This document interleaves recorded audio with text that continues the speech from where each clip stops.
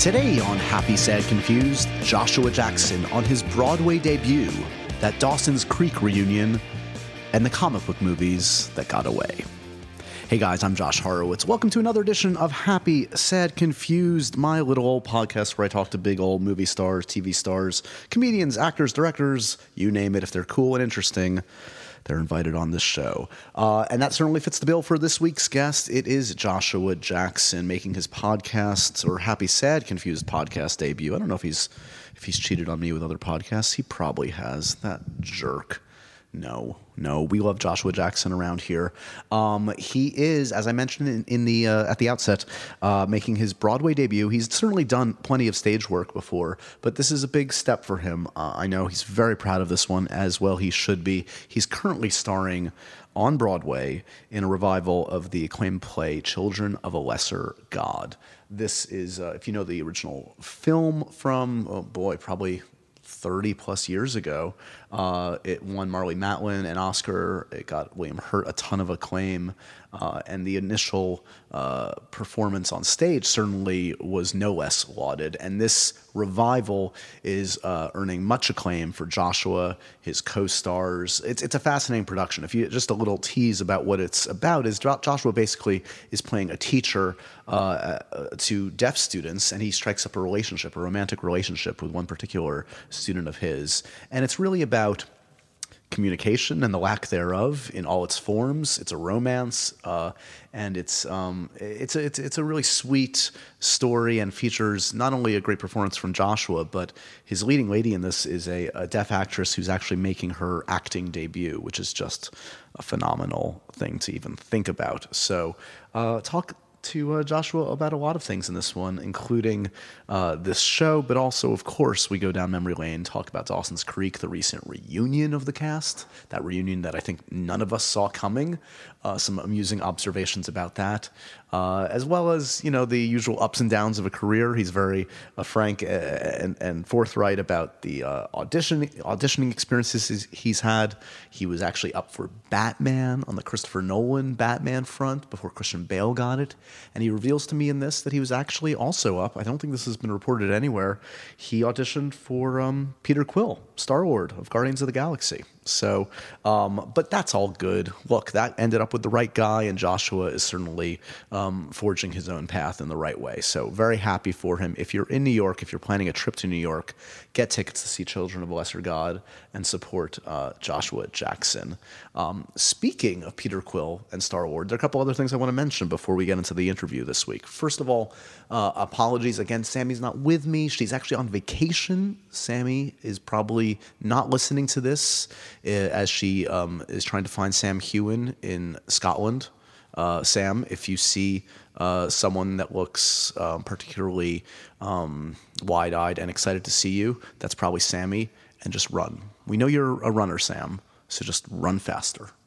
So hopefully Sammy's having a good time, and she'll be back on the podcast very soon. But I did want to mention Avengers. Don't worry, no spoilers here. I'm not going to say anything, but man, oh man, it broke all the records. And there's a lot to talk about Avengers Infinity War. I talked to most of the cast, had some really fun interviews with them just about a week ago in Los Angeles, and we played some fun games, and it's all on MTV's YouTube page. Actually, MTV News' YouTube page, I think, is the place to look for it. And I tested them in terms of their trivia. I asked how well they know the MCU. It will surprise no one listening to this podcast to know the guy that knows MCU trivia the best, our one and only Tom Hiddleston. Of course Tom does. He's a good student. And then we played a fun little Know Your Chris's game, because there are not one, not two, but three Chris's in the MCU. So there's a lot of fun stuff on our YouTube page and on the Facebook page. Check it out. It's on my Twitter feed. You can't miss it. And I will be talking more about the Avengers with a guest or two in the very near future. And that's all I'm going to say about that right now. The other thing I want to mention is, if you follow me on social media, you know that I've been spending, I spent about a week in Las Vegas, and I'm still alive. I did it. Guys, I actually made some money. I actually gambled a little bit, and I made some money, guys. Go gambling. Woo! Ooh, no, don't gamble. It's a bad idea. But in this case, it was a good idea for me. Anyway, I was in Las Vegas for CinemaCon. CinemaCon, for those that don't know, is this bizarre, it's not for the public, it's for the exhibitors. These are the theater owners. And every year, and I've been going for many years, it used to be called Show West back in the day, all the exhibitors, all the Regal Cinemas, AMC, etc. Sorry, that's my phone going off. They all gather in Las Vegas at Caesar's Palace in the Celine Dion Theater, and they sit down and watch every studio, like, basically trots out their biggest movie stars, and they trot out their big slate for the year to come. And I always really enjoy it. Besides, I'm not a huge Vegas guy, but I do enjoy it because it's a really good opportunity, A, to see a lot of cool shit. They show a lot of clips and trailers and stuff that you've never seen before anywhere else.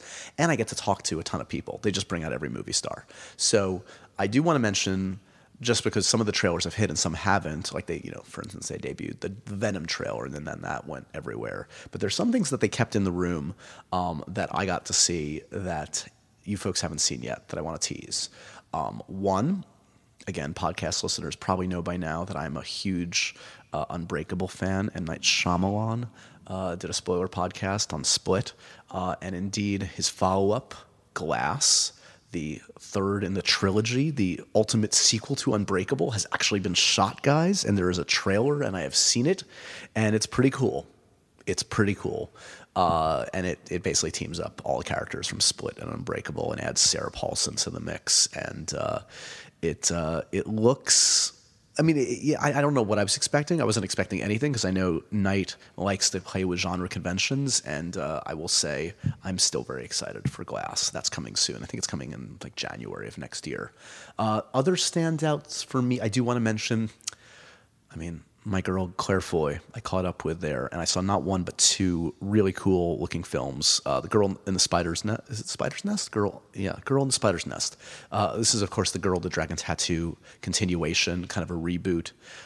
It's directed by Fede Alvarez, really talented young filmmaker. He did Don't Breathe a couple years ago. Before that, he did the Evil Dead remake. Two genre films that I actually really, really enjoyed. And this trailer looked great. Claire looks awesome, makes Lisbeth Salander her own. I'm stoked for that one. And I think maybe my favorite looking film there are two. Okay, Star is Born looks great. Star is Born, starring, of course, Bradley Cooper and Lady Gaga, directed by Bradley Cooper. We're going to be talking about that all through Oscar season. But Damien Chazelle, back behind the camera, his follow-up to La La Land, First Man, about Neil Armstrong, stars Ryan Gosling, Claire Foy, a great supporting cast. Looks epic and heartfelt and emotional, and it kind of like, it got me excited. I was already super excited for it, but that might be the standout of CinemaCon for me, and I saw a lot of great stuff. So I'm sure I'll think of other things I'll mention on future podcasts, but I wanted to mention a few of those today. Anyway, let's get to the main event today. Joshua Jackson, star of Children of Lesser God, and this is a great conversation. I always love talking to Joshua. We did a fun sketch a couple years back. You can look up on YouTube. I guess, what would it have been called? Just look up Joshua Jackson After Hours. Google that. You'll find him throwing red wine in my face. What more can you ask for? In the meantime, remember, review, rate, subscribe to Happy Sad Confused. Spread the good word. And in the meantime, enjoy this chat with Joshua Jackson.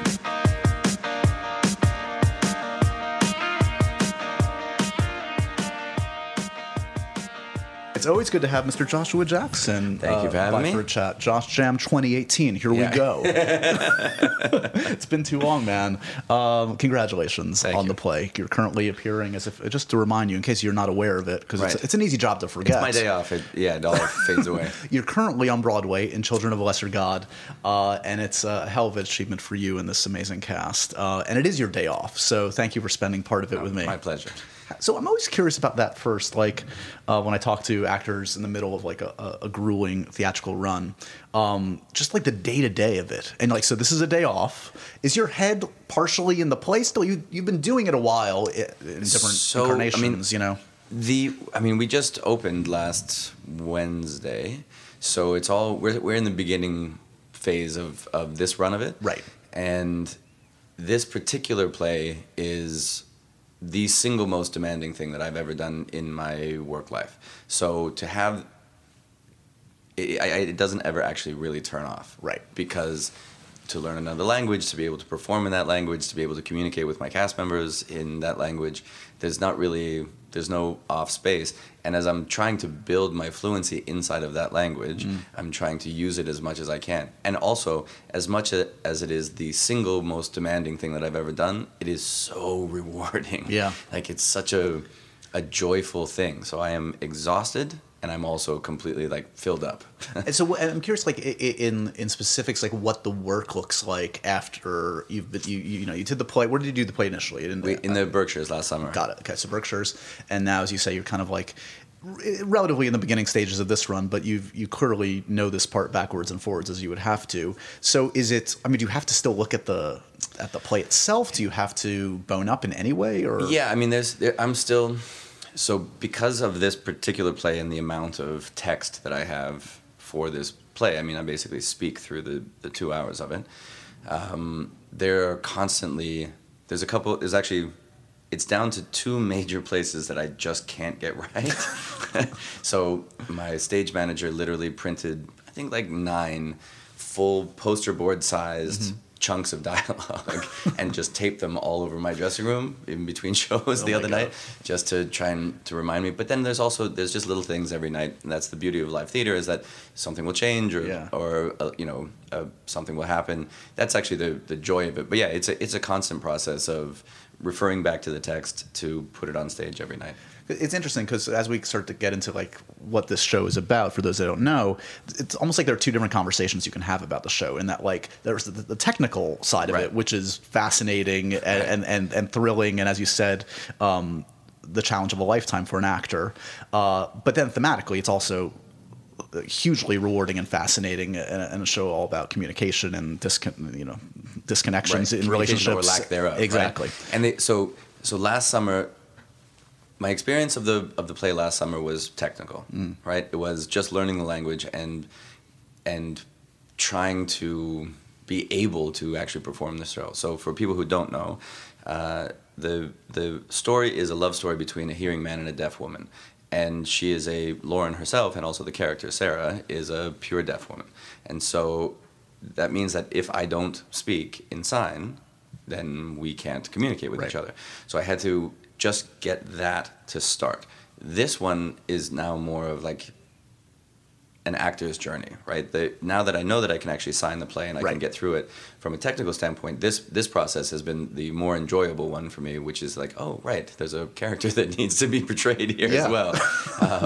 And so, so to have that opportunity to come back to this character and to have this like beautiful, beautiful story and be able to dive into it in a much deeper way this time is probably the greatest joy of my work life. Yeah. So when you started to dive into this, because this goes back probably at least a year or two in the first read through or whatever. The first read through would be about 18 months ago now. Okay, so that's a journey, and I know that it's a fascinating story worth retelling about how your leading lady ended up in the show, and it's a remarkable feeling. It's almost fascinating to not know going in, but we'll ruin kind of the journey that she's been on a little bit because it's just it doesn't happen this way.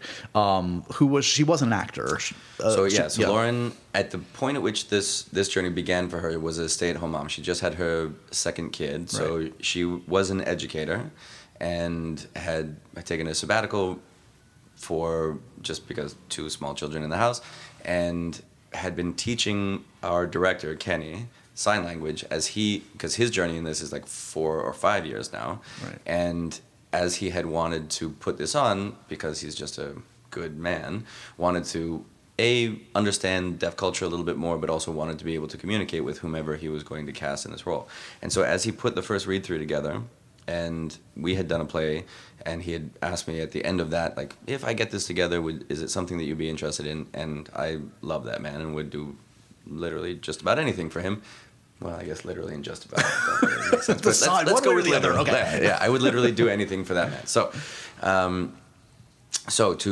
once he put it all together, he called me and he's like, look, I've got this cast and I want to do this read-through. I just can't find my leading lady yet. But I have this amazing woman who has been teaching me sign, who is expressive and beautiful and fierce and she has a lot of this stuff. She's not an actress, but for the purposes of the read-through, we'll do that. So those read-throughs are broken into 2 days. And the first day is just rehearsal, so it's just in the company. All the deaf and hard of hearing cast members had interpreters in the room.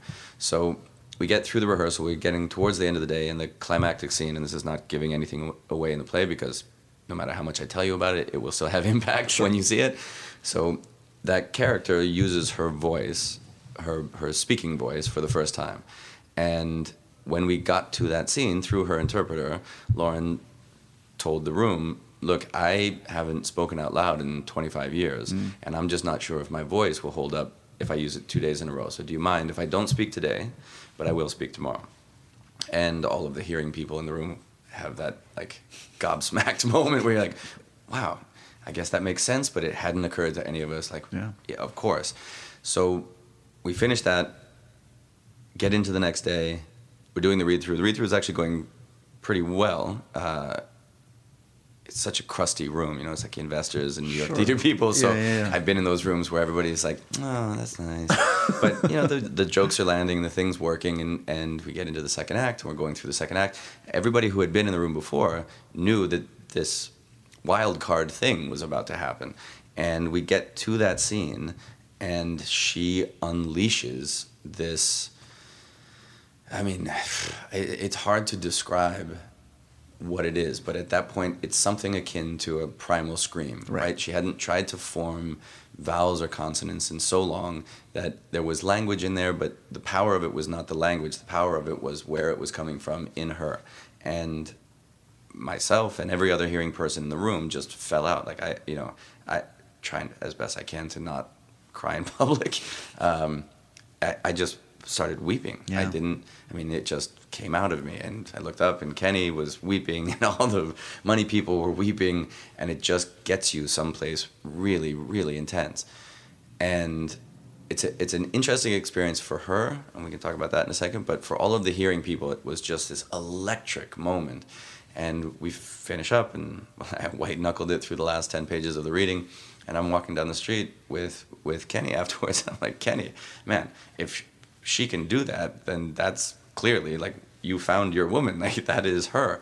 And so her journey in 18 months has been from powerhouse woman that she is, but non-actor, to Broadway debut in the single most important role inside of the deaf community, and the balls, frankly, to take that on and not just do it, but knock it out. She is a phenomenon. And it is one of those nights at the theater that it leaves you drained in the best possible way, probably both for the cast and for the people in the audience, right? And it was, I knew this story. I'd seen the film years ago, and then Marlee Matlin won the Oscar for it, and of course William Hurt was amazing in it. So I knew the story, but it was moving in so many different ways. Certainly that moment you spoke of was very moving. It's also moving I realized as I was sitting in the audience that there were many deaf people in the audience. Right. And you're performing for that community, and you've probably become a strange, a friend of that community in this journey. And it must be so emotional and surreal to acknowledge that and feel that and to see that at the end of the show. To see it at the end of the show, but also it's that portion of it is incredibly humbling. So to be a full-grown man with my own language, and to suddenly be stripped down to being pre-verbal, right? To the journey from not one word to being able to perform it for 2 hours has been incredibly intense. Yeah. And the grace and the patience that Lauren and all of our deaf cast members, and then the deaf community as they've come to see it, have shown me as they're like, you're on a journey right now, and the journey's going to be difficult, but to be able to invite a community that I have existed around but never in through my entire life, and to have that place of connection now, it's just a tremendous joy every night. It's funny. I've been reading up like people talking about the play, and it's always fascinating to look at a play in a new time, right? Like in 2018 versus whenever it was written in the early 80s, right? Something like that. No, it was 70. Well, the first time it was performed was 78. I think it was written in 76. Got it. So I don't know. I didn't go back to like those original reviews or contemplations about what the play was about and then the characters. But like your character, for instance, some people have like kind of taken the character to task, like Sure. as they should, right? Yeah. I mean, because he is it is that sort of that classic breakdown sometimes that happens in a relationship where. And often for the man towards the woman in thinking they know best and thinking they, the term mansplain in recent years certainly is apropos in this case. This must, teach you a little bit about communication and reflect on your own relationships and family and friends, etc. Sure. Like any really good play, the things that are important about it shift over time. So when it first came out, the revolutionary act of the play was that it was giving representation not just to a deaf woman, but to the deaf community, and showing politically how that community had been sort of shoved off to the side. Right. And it brought them into like a mainstream conversation. So that conversation has changed for the deaf community. Technology has changed the modes of communication, and they have moved beyond the argument, that argument inside of the play. But the issue of communication between people remains and will remain forever and ever and ever. We didn't solve that one yet? Strangely. In many ways, we've kind of gone backwards. So that, which is now, if the play was a political act in 1980, it is a universal love story now, right? That space where a man and a woman with all of the best intentions and the desire and the love still can't actually see each other, right? They can't bridge that final gap between the two of them. Right. And he is, the James Leeds character is ultimately, I think, a decent but flawed in that very knowable way. That mansplaining is the perfect term for it, right? Like, he is a guy who his heart's so much in the right place, but he has this one blindness that stops him from being able to actually be the good man that he could be. Right. Did you feel like, where you were at in your career, you needed something like this? Like this was a kick in the butt or an opportunity that felt overdue, or... So I was having this conversation last night. So theater is not the center of my working life, but in the times in which I've done it, it's because it's a conversation that I'm having with myself that I want to work out. And when Kenny and I did Smart People, it was very much that same thing. I read that script and I was like, this is challenging, it's uncomfortable, and it's a conversation that I'm already like working over in my head, and I want to have the opportunity to go and tell this story. When I read this on the page, it was that same thing of like, okay, this is communication, lack thereof. This is something that is important to me.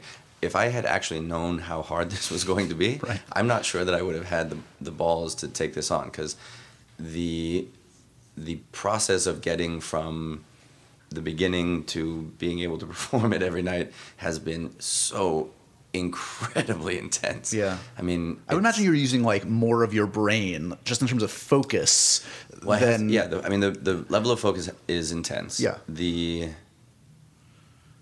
performing, because I'm kind of performing in three different We haven't really languages. talked about, let's lay it out a little bit about what you're doing there, because I was ignorant of this too, kind of sign language versus ASL versus sign speak, et cetera. Lay it out for us a little bit. Okay, so ASL is the language of deaf people for deaf people. And it's now called, it used to be called Signed English, so that's in the play we call it Signed English, but now it's called PSE, which is Pidgin Signed English. Mm-hmm. So it's something in between ASL, which is its own language with its own grammar and syntax, and our language, English, just turned into signs. Right. So I'm using PSE in the play, and then there's a third thing, which is simcomming, which is signing and speaking at the same time. Right. Which they used to try and teach to deaf children, thinking that they needed to have spoken language skills, but it actually turns out that those are two entirely different avenues inside of your brain, and it diminishes your ability to learn either language if you're trying to simcom. So the simcomming is the hardest part, and there's quite a lot of that in the play. Yeah. So are you living the life of a monk right now in terms of like what happens like after a play? You come down off the play.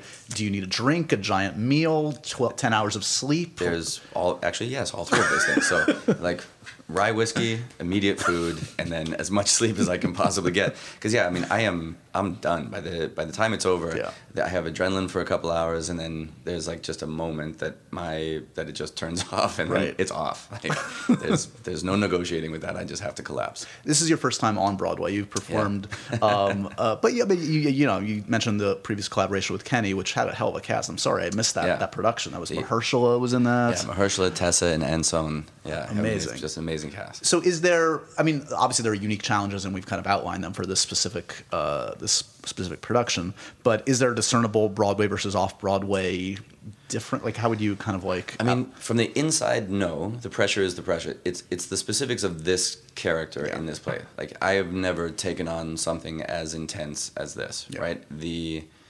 And the responsibility of being the leading man of this play, also with a deaf actress, is that there, like, I can't break the trust between the two of us. Like, because she's a deaf woman, if I go to a wrong place and I'm out of her peripheral vision, I just disappear for her. I'm not there, right? And so in a truly unique way that I have never experienced before, the trust that she has to put in me to like accept that I will be, where I'm supposed to be, when I'm supposed to be there, doing the things I'm supposed to be doing, is truly unique to this. So the broader pressures of Broadway, obviously, it's literally the biggest stage you can be on, but the specifics of it, the sense of responsibility that I felt last summer when we were doing the out of town run is the same as I feel now. Got it.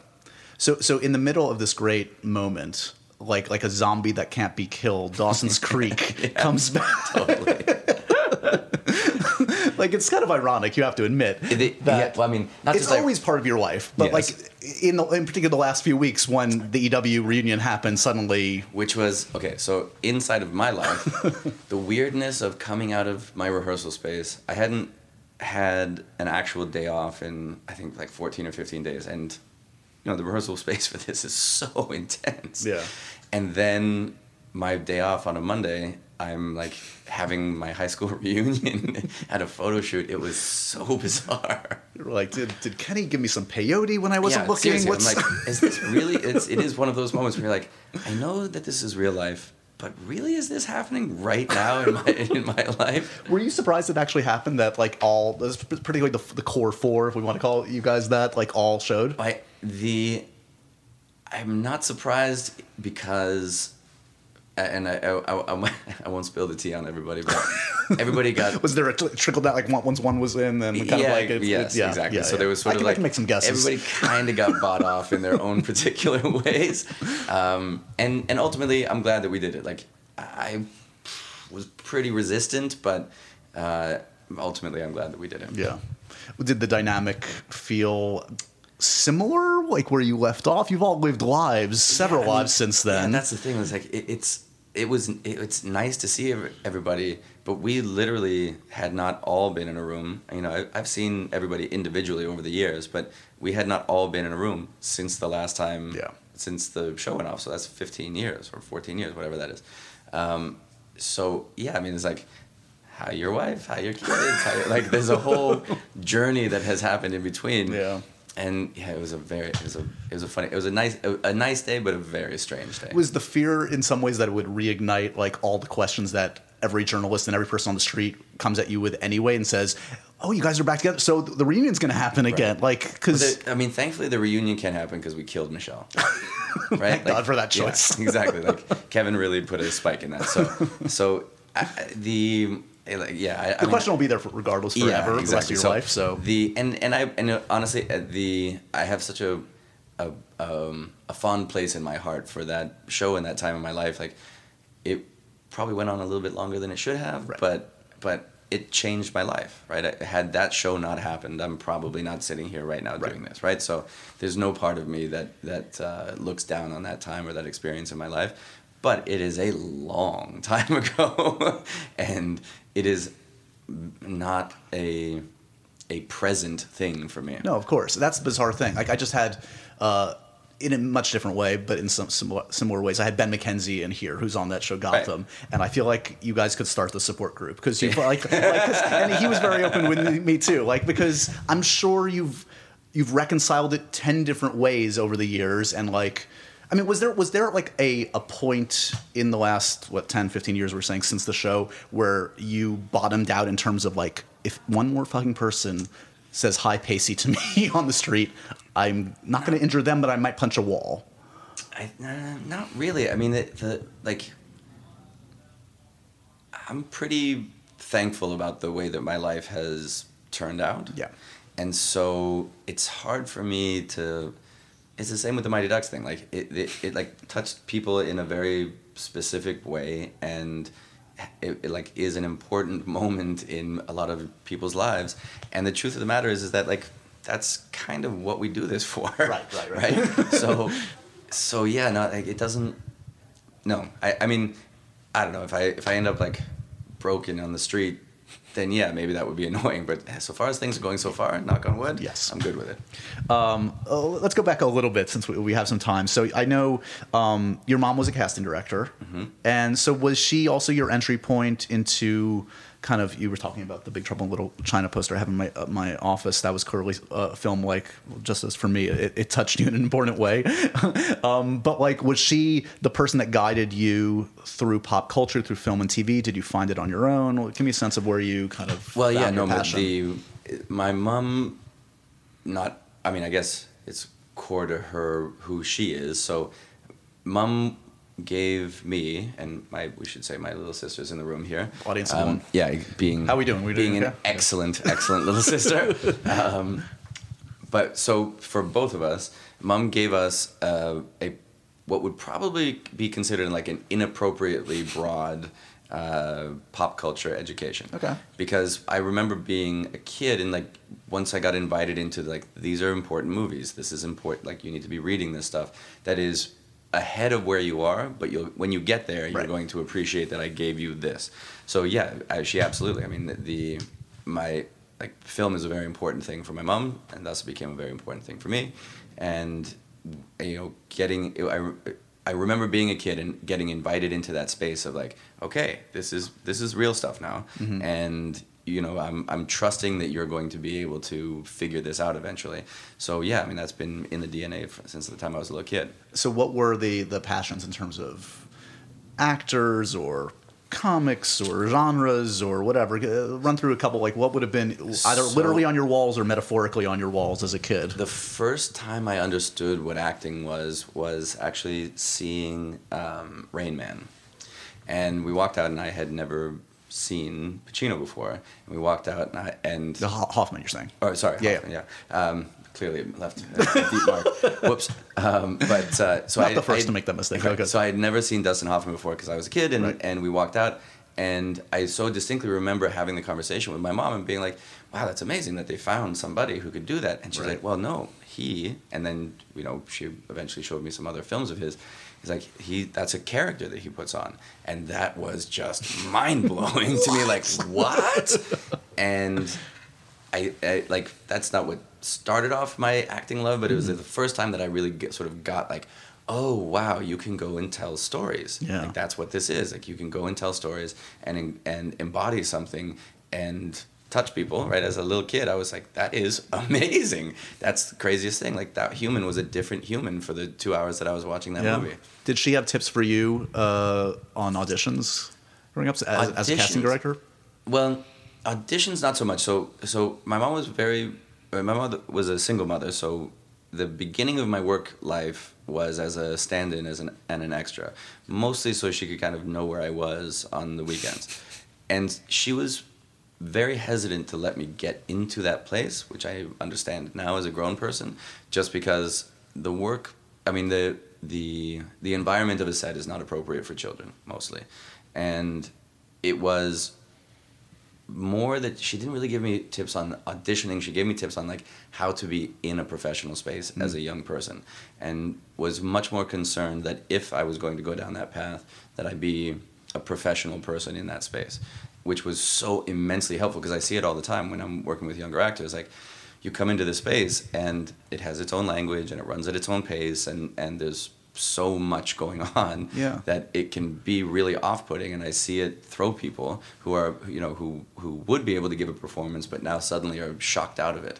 Well, it throws adults too, for that matter. Absolutely. I mean, the whole hierarchy on a set where, like, you know, what can I get you at any moment will screw up the most grounded adult, let alone a kid that doesn't know any better. Yeah, exactly. Like, there's many different traps inside of that life that can lead you down a bad path.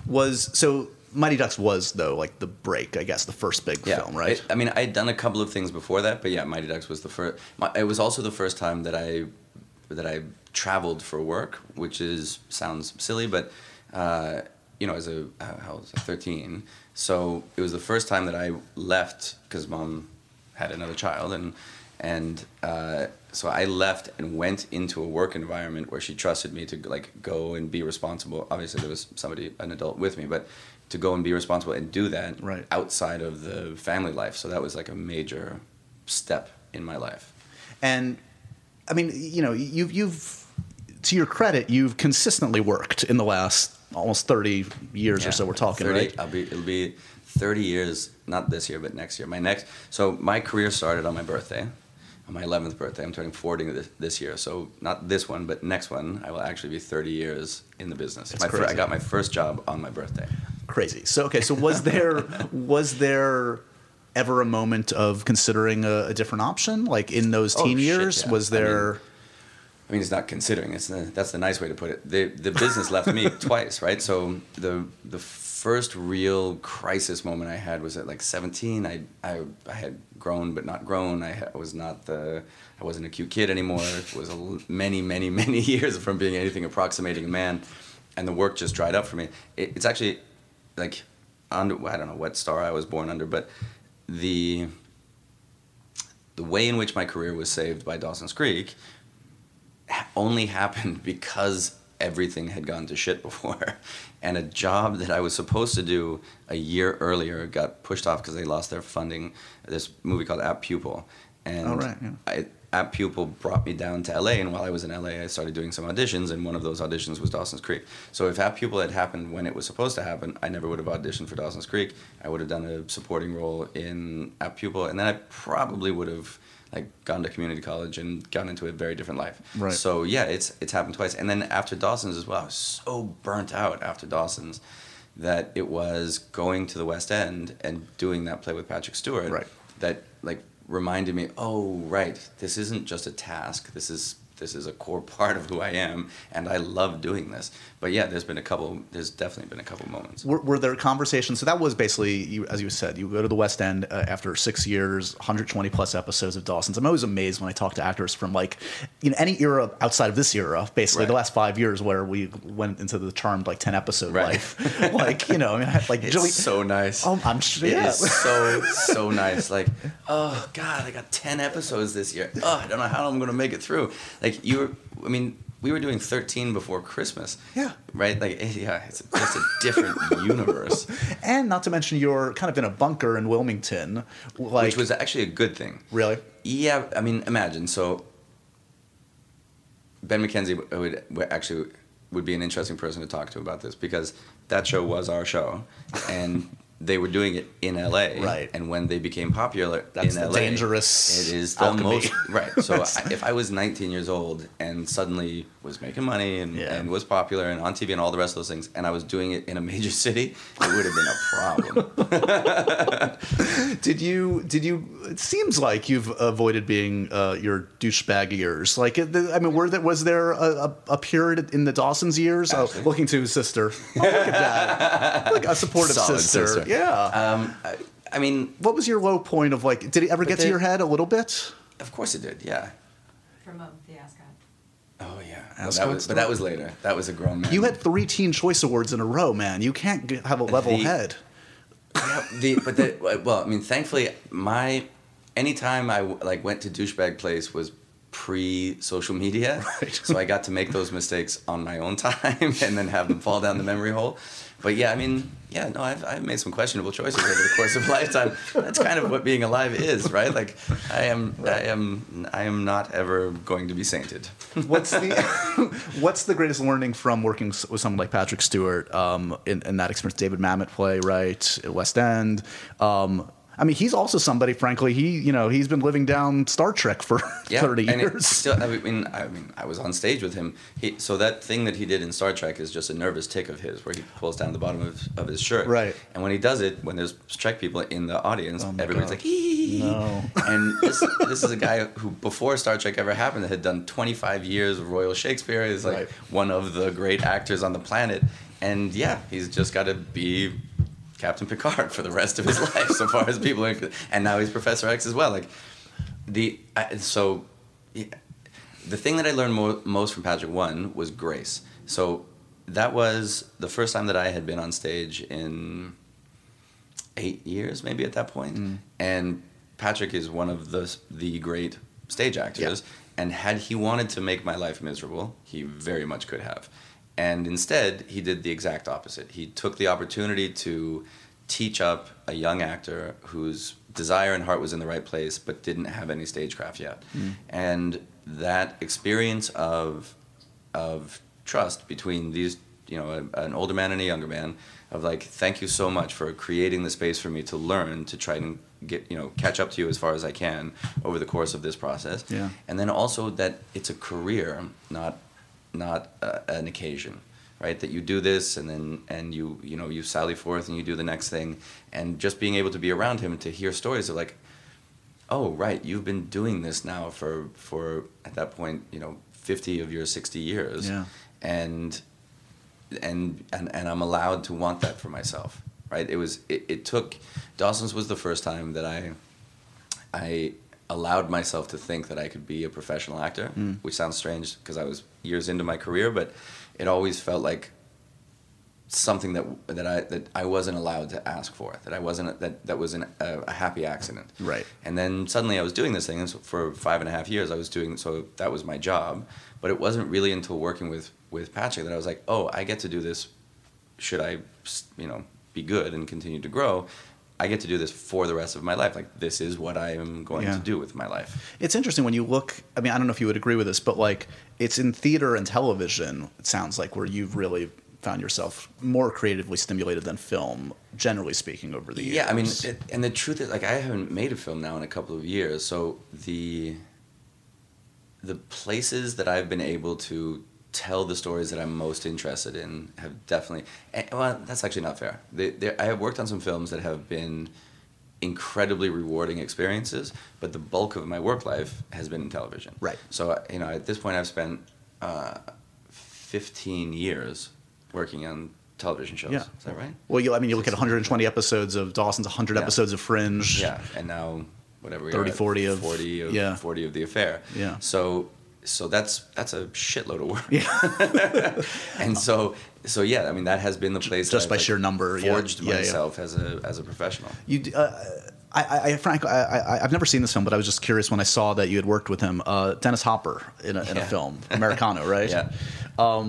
I don't know, any memories of working with Dennis? Yeah, sure. I mean, he's a fascinating man. Yeah. And at that point, he was sort of a lion in winter, right? So to be around him, but to be around him in a space, I mean, there was a experimental film, and to be around him in a space where he was working on an experimental film, and to just hear the stories that man had was tremendous. And he is such a interesting, bizarre in the best possible way, but recordist of his own life. Like the things that he had seen and done are tremendous, and given the level of self-abuse that he had put himself through, that he still could recount the stories. He would be like, oh, I remember this one time in 1962, and you're like, you do? I'll be honest, that's surprising to me. You traveled. Where did you shoot that one? That was somewhere Spain, right? Yeah. It seems like travels. Actually, Spain, but really truly in the Basque Country. Got it. So for anybody who is Basque, they will understand the difference. Right. So in the Basque Country, so it was very specifically around the Basque Country and the Basque culture. It seems like travel has been a very important part of your life. I mean, you made a trip to India last year, right?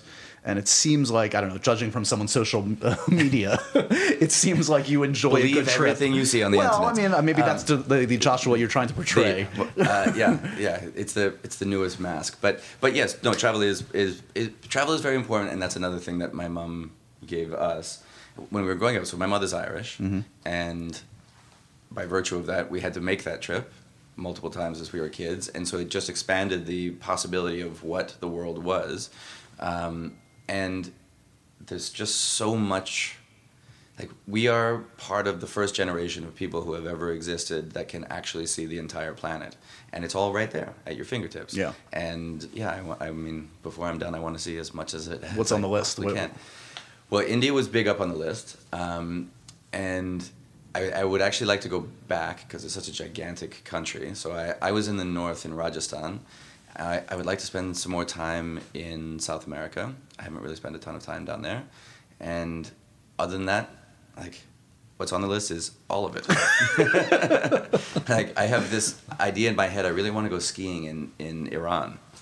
Is Iran known for its skiing? It is apparently one of the great, like, the mountains in Iran are some of the great mountains in the world. And because of the political climate, people don't really use them. Right. So I have this, like, wild idea in my head that I want to go skiing in Iran next year. Are you, as you approach 40, are you gun shy about experiences that might, because you were motorcycling through India, which can't be like on the list of top 100 safest activities on the planet. It is probably the craziest, like, it's the most physical jeopardy that I think I've ever put myself in on a moment-to-moment basis. So clearly, as you approach your 40s, you're not yet embracing your mortality. No. I mean, personality-wise, that's. I hope I never make that turn, but that's just not who I am. Like, I like to lean into things like that. Are you surprised? Like, are you surprised that are you dealing with the same shit you've been dealing with for 20 years as you hit a big number like 40, or do you feel like you have made some major strides in the last decade? I like to think that I've made some.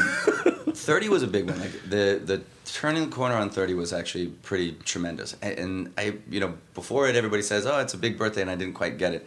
But everything just got so much easier after 30. Yeah. And so I don't know what 40 is going to be, but yeah, I mean the core issues that you deal with as a human being, I think those are the core issues that you carry with you for the rest of your life. Right. But it's just so much nicer to be this age than it was to be like 22 was hard. Yeah. 39 is not that hard. Yeah.